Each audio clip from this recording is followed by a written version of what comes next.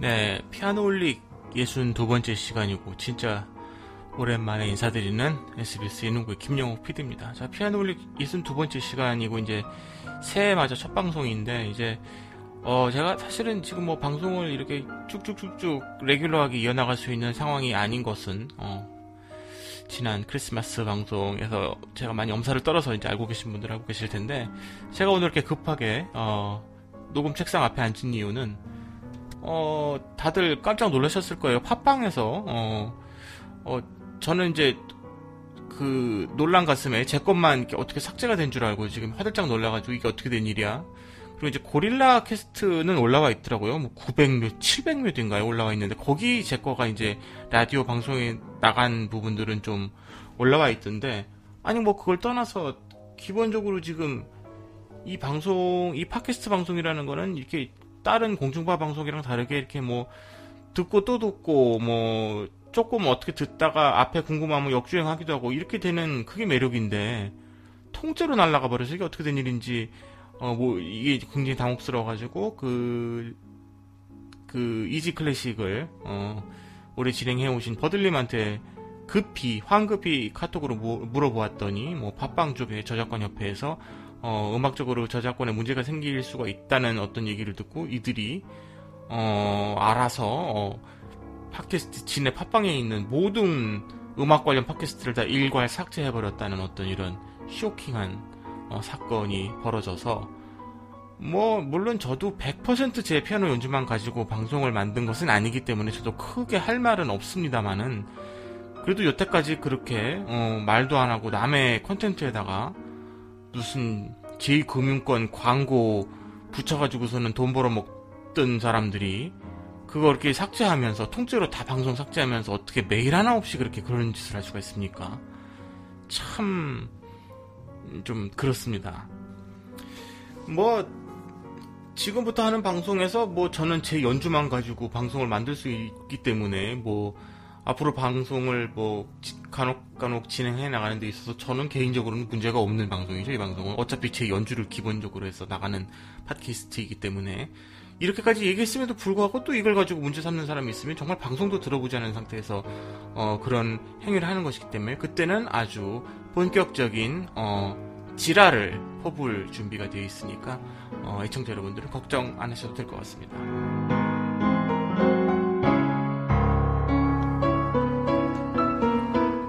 이 제대로 된 방송 콘텐츠, 이 피아노 올릭 팟캐스트 콘텐츠를 만들 여유가 되기 전까지는 좀 일에 집중하면서 뭐 이래야겠다 이렇게 생각했는데, 오늘 갑자기 약간 확 열이 받으면서 갑자기 방송을 하고 싶어지는 마음도 생겼고, 즉흥적으로 말이죠. 지금 11시 42분인데 미쳤죠.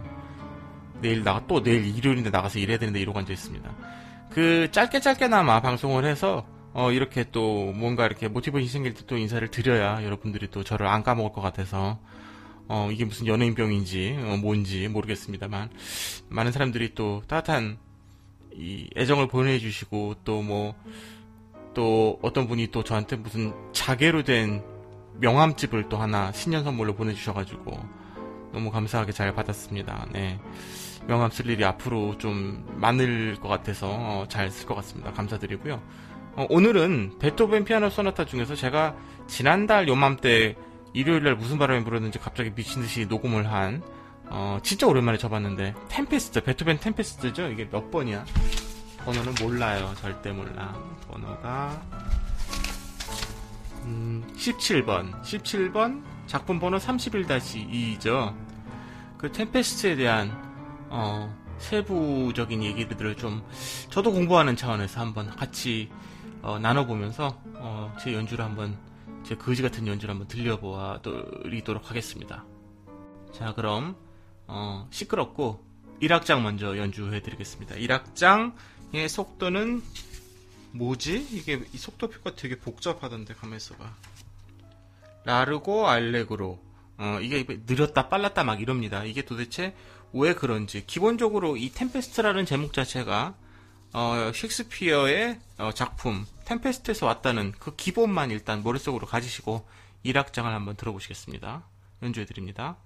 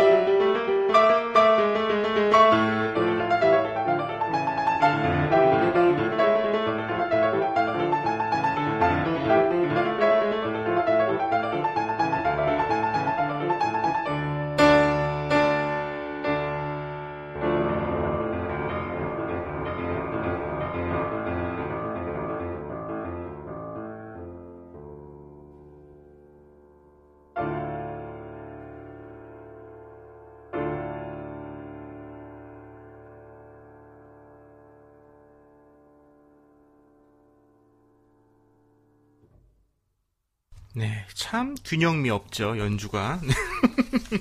죄송합니다. 뭐 저작권에 문제가 없어야 하기 때문에 제 피아노 연주로 밖에 방송을 못 합니다.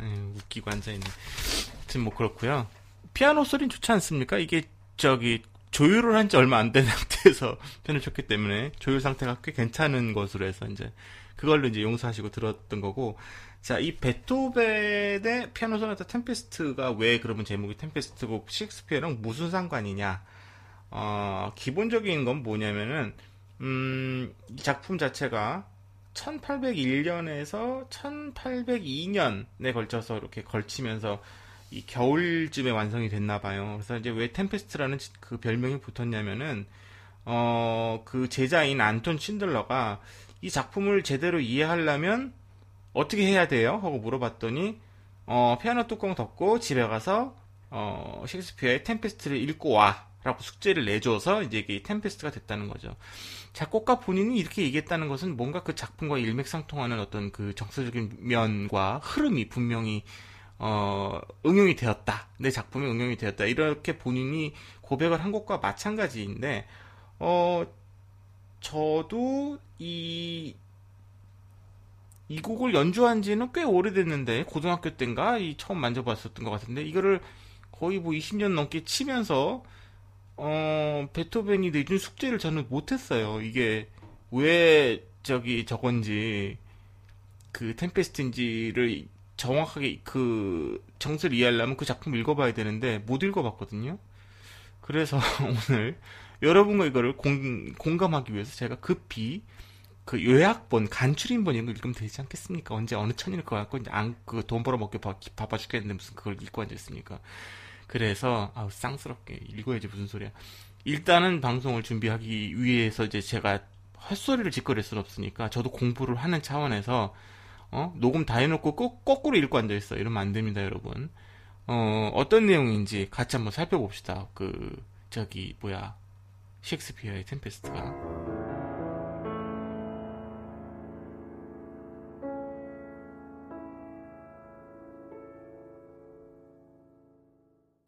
템페스트는 셰익스피어가 소속된 국왕극단 킹스맨에 있었던 1611년 11월 1일 제임스 1세를 위해 이 곡을 최초로 공연했고, 셰익스피어가 소재를 빌려왔으리라고 짐작되는 버뮤다 섬 근처의 조난 사건에 관한 체험기 또한 이 시기에 여러 출판됐다고 합니다.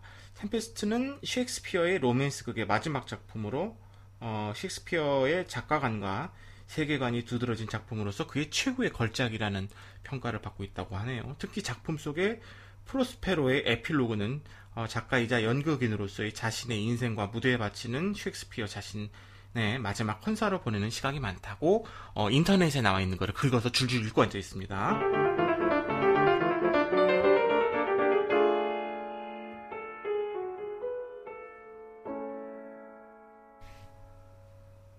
작품의 줄거리는 다음과 같습니다. 밀라노의 대공 프로스페로는 동생 안토니오와 나폴리아의 왕인 알론소의 음모에 의해 딸 미란다와 함께 추방을 당한다. 오랜 기간 섬에서 체류하면서 마법의 힘을 얻게 된 프로스페로는 튀니스 왕과 딸의 결혼식에 참석했다가 본국으로 돌아가는 알론조 왕 일행을 발견하고 태풍을 일으킨다. 마법으로 태풍을 일으킨다. 이로 인해 알론소 일행의 배가 난파가 되고 승선했던 사람들이 뿔뿔이 흩어져서 섬에 오게 되는데, 배가 난파된 상황을 목격했던 그 미란다는 안타까워하면서 아버지한테 태풍을 멈춰달라고 요청을 하고, 이에 프로스페로는 딸에게 자신의 과거에 대해서 이야기를 해주는데요. 이에 따르면 밀라노의 공작이었던 자신의 자리를 동생 안토니오에게 의해 찬탈당한 데 이어서 추방했으나 곤잘로가 마법 서적을 포함한 생필품 등을 제공한 덕분에 살아남아서 이 섬의 당도에서 지금까지 살아왔다. 뭐 이렇게 자기가 옛날에 저 새끼한테 배신을 당해서 꼴보기 싫어서 죽여버리고 싶다. 뭐 이런 얘기를 이제 그 자기 딸한테 한 거죠. 그랬더니 이제 그 태풍으로 조난을 당한 그 나폴리 왕은 아들 페르디난드가 죽었다고 생각해서 비통혈에 빠져 있고요. 따로 섬에 상륙한 페르디난드는 안 죽었네요. 예, 아버지가 익사했다고 믿고 있어요. 요정인 에어리얼은 주인인 프로스페로의 지시를 받들어서 매혹적인 노래로 페르디난도를 프로스페로의 거처로 유인을 해서 그곳에서 첫 대면하게 된 페르디난도와 미란다는 사랑에 빠지게 되죠. 프로스페로는 자신의 계획대로 두 사람 사이에 사랑이 싹튼 것을 알아채지만 페르디난도의 마음이 가벼운 것일 수 있다는 생각에 한번 떠보려고 시험을 해보려고 트라이합니다. 어떤 짓을 했냐면 퍼디난드에게 켈리벤의 일인 통나무 운반일을 시키고 미란다의 호소에도 불구하고 동굴에 가두기까지 합니다. 여기에 알론소 왕의 동생인 세바스찬과 안토니오는 잠에 빠진 왕과 충신 곤잘로를 죽이려는 역무를 시도하지만 에리얼이 잠든 사람들의 눈을 뜨게 만들어서 이 일을 또 저지시키게 된다고 하네요. 네. 사건들이 굉장히 복잡하게 지나가서 무슨 얘기인지 잘 모르겠지만 어쨌든 이 분위기만 이제 따라오시면 됩니다. 왜냐면 이 곡을 이해하기 위해서 이 정서만 이해하시면 되거든요. 그래서 결국 프로스페로는 자신의 암굴 앞에 모인 알론소 일행에게 모습을 드러내고 그들에게 죄를 묻습니다. 알론소 왕은 아들을 잃은 애통함 속에서 프로스페로의 모략으로 쫓아냈던 과거의 일을 뉘우치게 되고, 이에 밀라노 공작이었던 본인의 정체를 밝힌 프로스페로는 그들에게 분노를 억누르고 결국 용서를 한다고 하네요. 그리고 암굴의 문을 열어서 퍼디난드와 미란다가 다정하게 치스를 두고 있는 모습을 보여줍니다. 알론조 왕과 퍼디난드는 감격의 재회를 하게 되고, 퍼디난드는 미란다의 사랑으로 오랜 앙숙과 관계도 해소된다고 하네요. 그 이후로 프로스페로는 마법의 능력을 모두 버리고 밀라노 공작으로 복귀할 것으로 선언을 하고 에어리아를 해방시켜준다.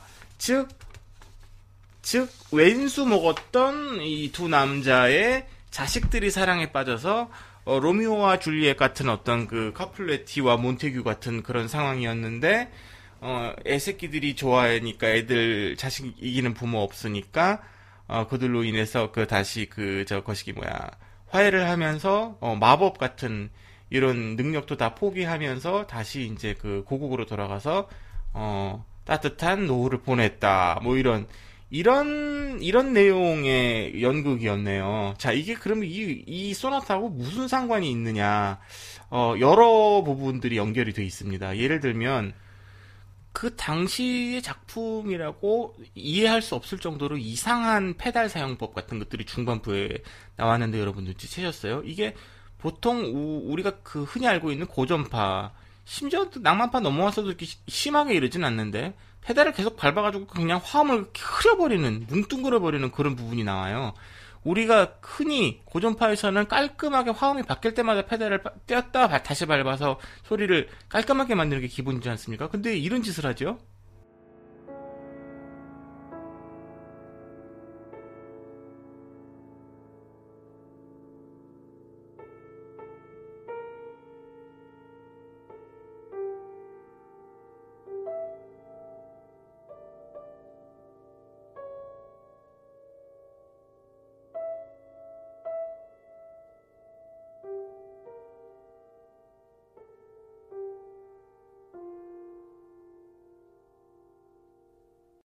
이게 프로스페로의 그 복수심에 가득 찬 사악한 마법을 표현한 거라고 하더라고요. 이런 마법을 통해서 폭풍우도 일으키고 번개도 치고 막 그러는 거 아닙니까?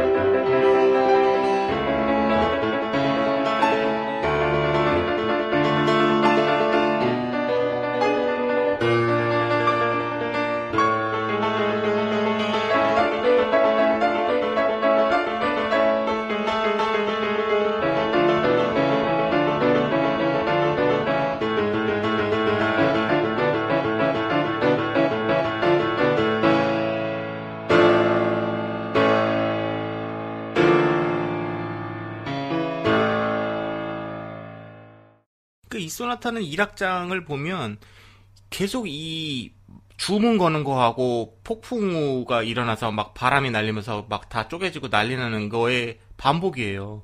처음부터 그렇게 생겼지 않습니까?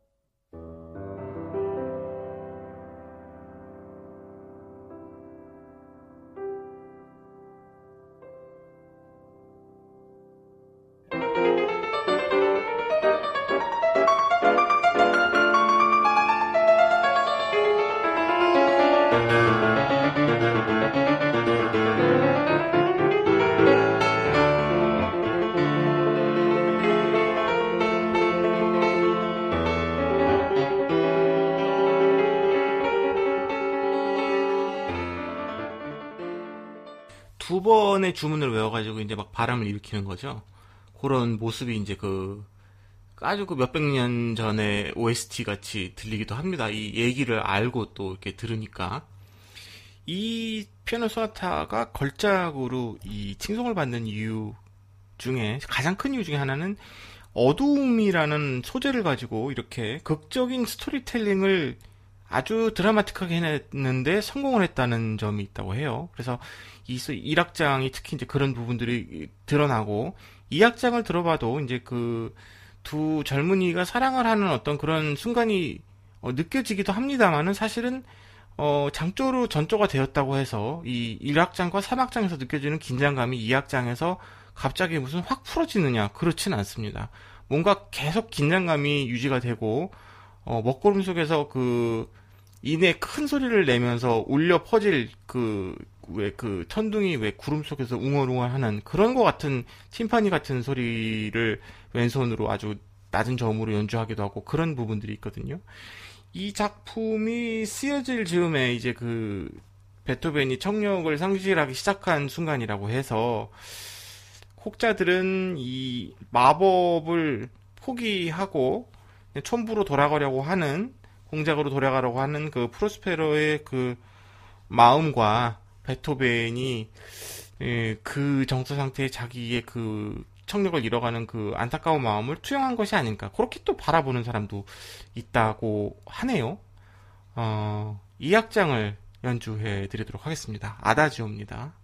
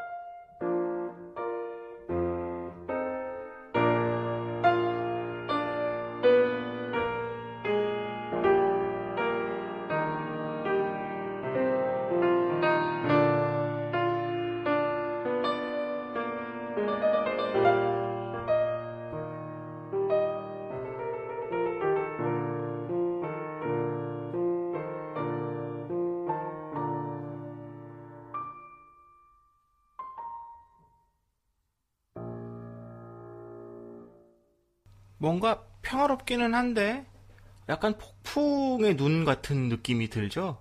완전히 이렇게 그 모차르트 피아노 소나타의 이악장 같은 그런 따사로운 어떤 그런 햇살 같은 어떤 그런 느낌이 전혀 아니죠.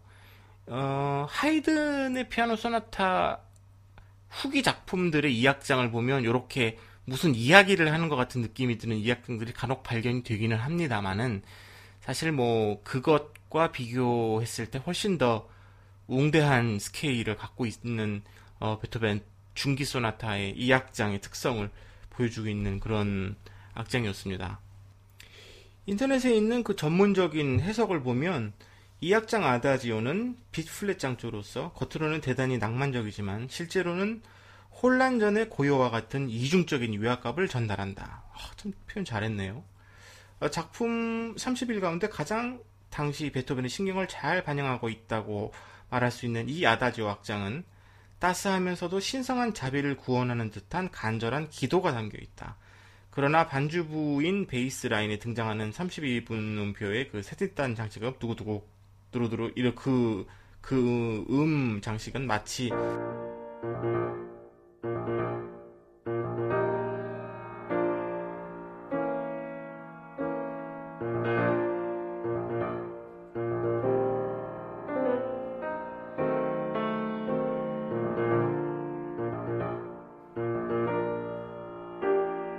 잔잔한 팀파니와 같은 효과를 내면서 오른손 멜로디에 어두운 색조를 간간히 덧칠한다. 특히 이 왼손의 장식음은 오른손 파트를 교차하여 담당하는 부분에 동일하게 등장해서 새 울음소리와 같은 청명한 소리를 내면서 저음역에서와는 극단적으로 다른 효과를 자아낸다.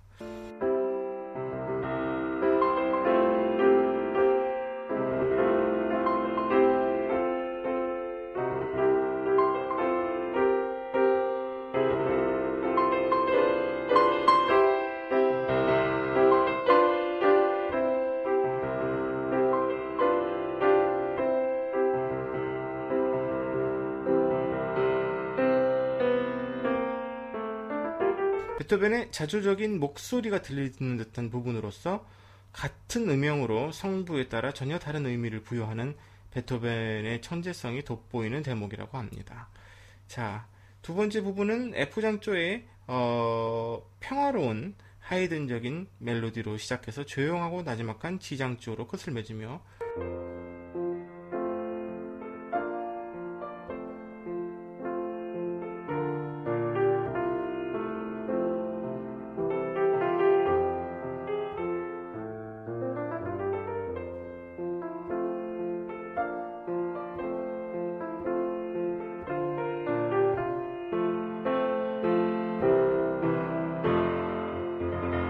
폭풍의 눈 한가운데에 비교할 만한 평온함을 제공한다 이렇게 써있네요. 이 베토벤 소나타가 굉장히 좀 다른 소나타와 비교했을 때 독특한 개성을 갖고 있는 점이 뭐냐면 어두운 마이너 단조의 그런 정서를 표현하면서 우리가 흔히 알고 있는 여러분 월광 소나타 마지막 악장의 마지막 부분을 들어보면 폭발하면서 끝나죠. 그게 끝나고 그 다음에 또 여러분들 많이 좋아하시는 열정 소나타의 그 마지막을 생각해 보세요. 완전히 파멸을 느낄 수 있지 않습니까? 거의 그렇게 되기도 하고 막 이게 뭔가 폭발하고 발츠스타인 마지막 악장 끝부분을 봐도 막 이 불꽃놀이 하면서 끝나잖아요. 근데 이 템페스트의 3악장의 마지막을 들어보면 프로스페로가 마법을 포기하고 체념한다고 하잖아요. 이게 곡이 폭발, 파멸, 파국, 이런 게 아니라 소멸하는 매력이 있어요. 그래서 이 전체적인 사이즈로 봤을 때, 처음 어렸을 때 이 곡을 접했을 때는, 끝에 이렇게 시시하게 끝나. 이런 불만이 좀 있었거든요. 근데 이제 이 곡에 대한, 해석에 대한 글들도 많이 읽어보고, 또 템피스트가 무슨 스토리의 희곡인지를 또 이해하고 이렇게 하다 보면, 뭐를 표현하고자 해서 이런 엔딩을 두었나, 이런 대곡에, 이런 뭔가가 사그라드는 것 같은 이런 엔딩을 두었나라는 점을 생각을 해보면, 베토벤의 천재가 어디서 있었는지를, 알게 되죠. 3악장, 빡신데 한번 연주해 보겠습니다. 이 악장에서 느껴졌던 어떤 긴장감이, 해소가 된다기보다는 이게 극적으로 드러나면서 음영 자체가 처음부터 끝까지 계속 반복이 되는데 긴장을 늦출 수 없는 상태에서도 이게 뭔가가 막 터질 듯 안 터지면서 이 긴장감을 유지시켜 나가는 이 스토리텔링이 정말 기가 막힙니다. 무슨 뭔가에 급한 마음에 달려가는 마차 바퀴가 막 굴러가는 것 같기도 하고 뭐라고 표현해야 될까요? 네. 이걸 제가 이렇게 입으로는 잘 떠들었는데 잘 표현해서 연주할 수 있을지는 모르겠습니다. 일단 연주해 보겠습니다.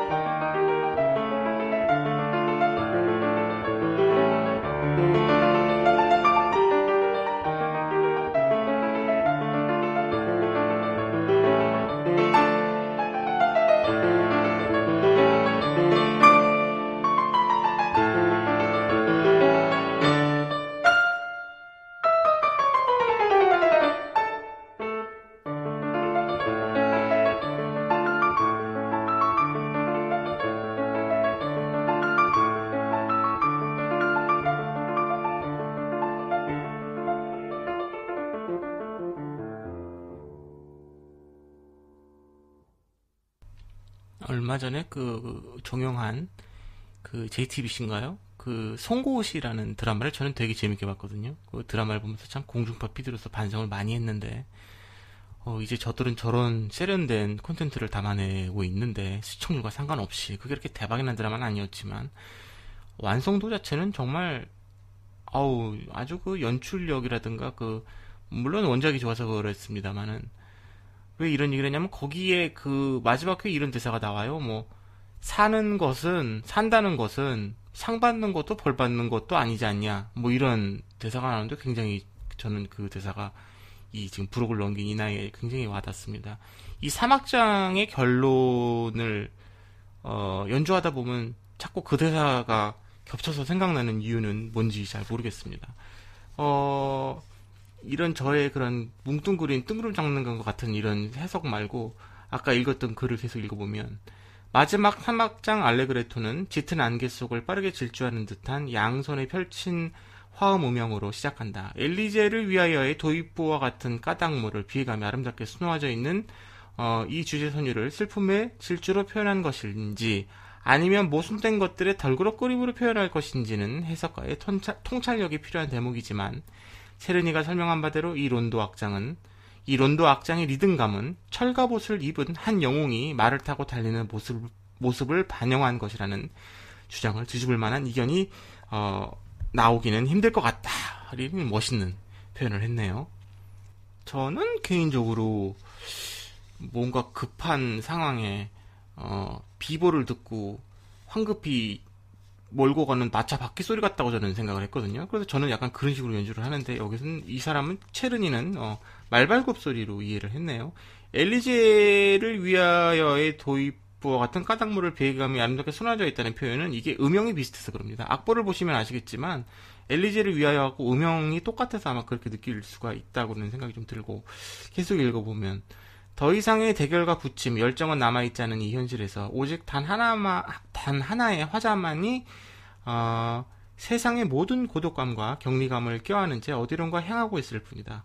비렐름 캠프 베토벤 피아노 소나타의 전설적인 해석자로 유명한 전설의 피아니스트죠. 이 사람이 뭐라고 그랬냐면 이 사막장에 대해서 인간의 목소리가 폭풍에 휩쓸려 와서 저 영혼의 바다를 홀로 지배하게 되었다. 이런 어려운 표현을 했다고 하네요. 거칠고 날카로운 비로투소가 펼쳐진 뒤에 등장하는 마지막 하행 스케일의 종교음이 울리는 순간 체르니가 묘사한 그 기사는 안개 속을 뚫고 언제인지도 모르는 곳으로 사라져버린다. 이런 아주 감상적인 평을 했네요. 셰익스피어의 희곡 템페스트는 희망을 버리지 않고 선의 마음을 유지하는 천사와 개선의 여지가 있는 악이 있다. 이런 것을 은유적으로 보여주었지만 베토벤은 이러한 이분법적인 구원적인 사고에서 벗어나서 전혀 새로운 고립된 개인과 절대 고독이라는 화두를 피아노 소나타 템페스트에 담아냈다고 합니다. 또 다른 의미에서 진정으로 위대한 극작가였던 베토벤은 이후 슈베르트가 후기 피아노 소나타를 통해서 계승하는 베토벤과는 전혀 다른 감성의 시인의 세계를 만들어내는 원동력이 되었습니다. 라고 아주 훌륭하게 이 베토벤 피아노 소나타를 해석해 놓았습니다.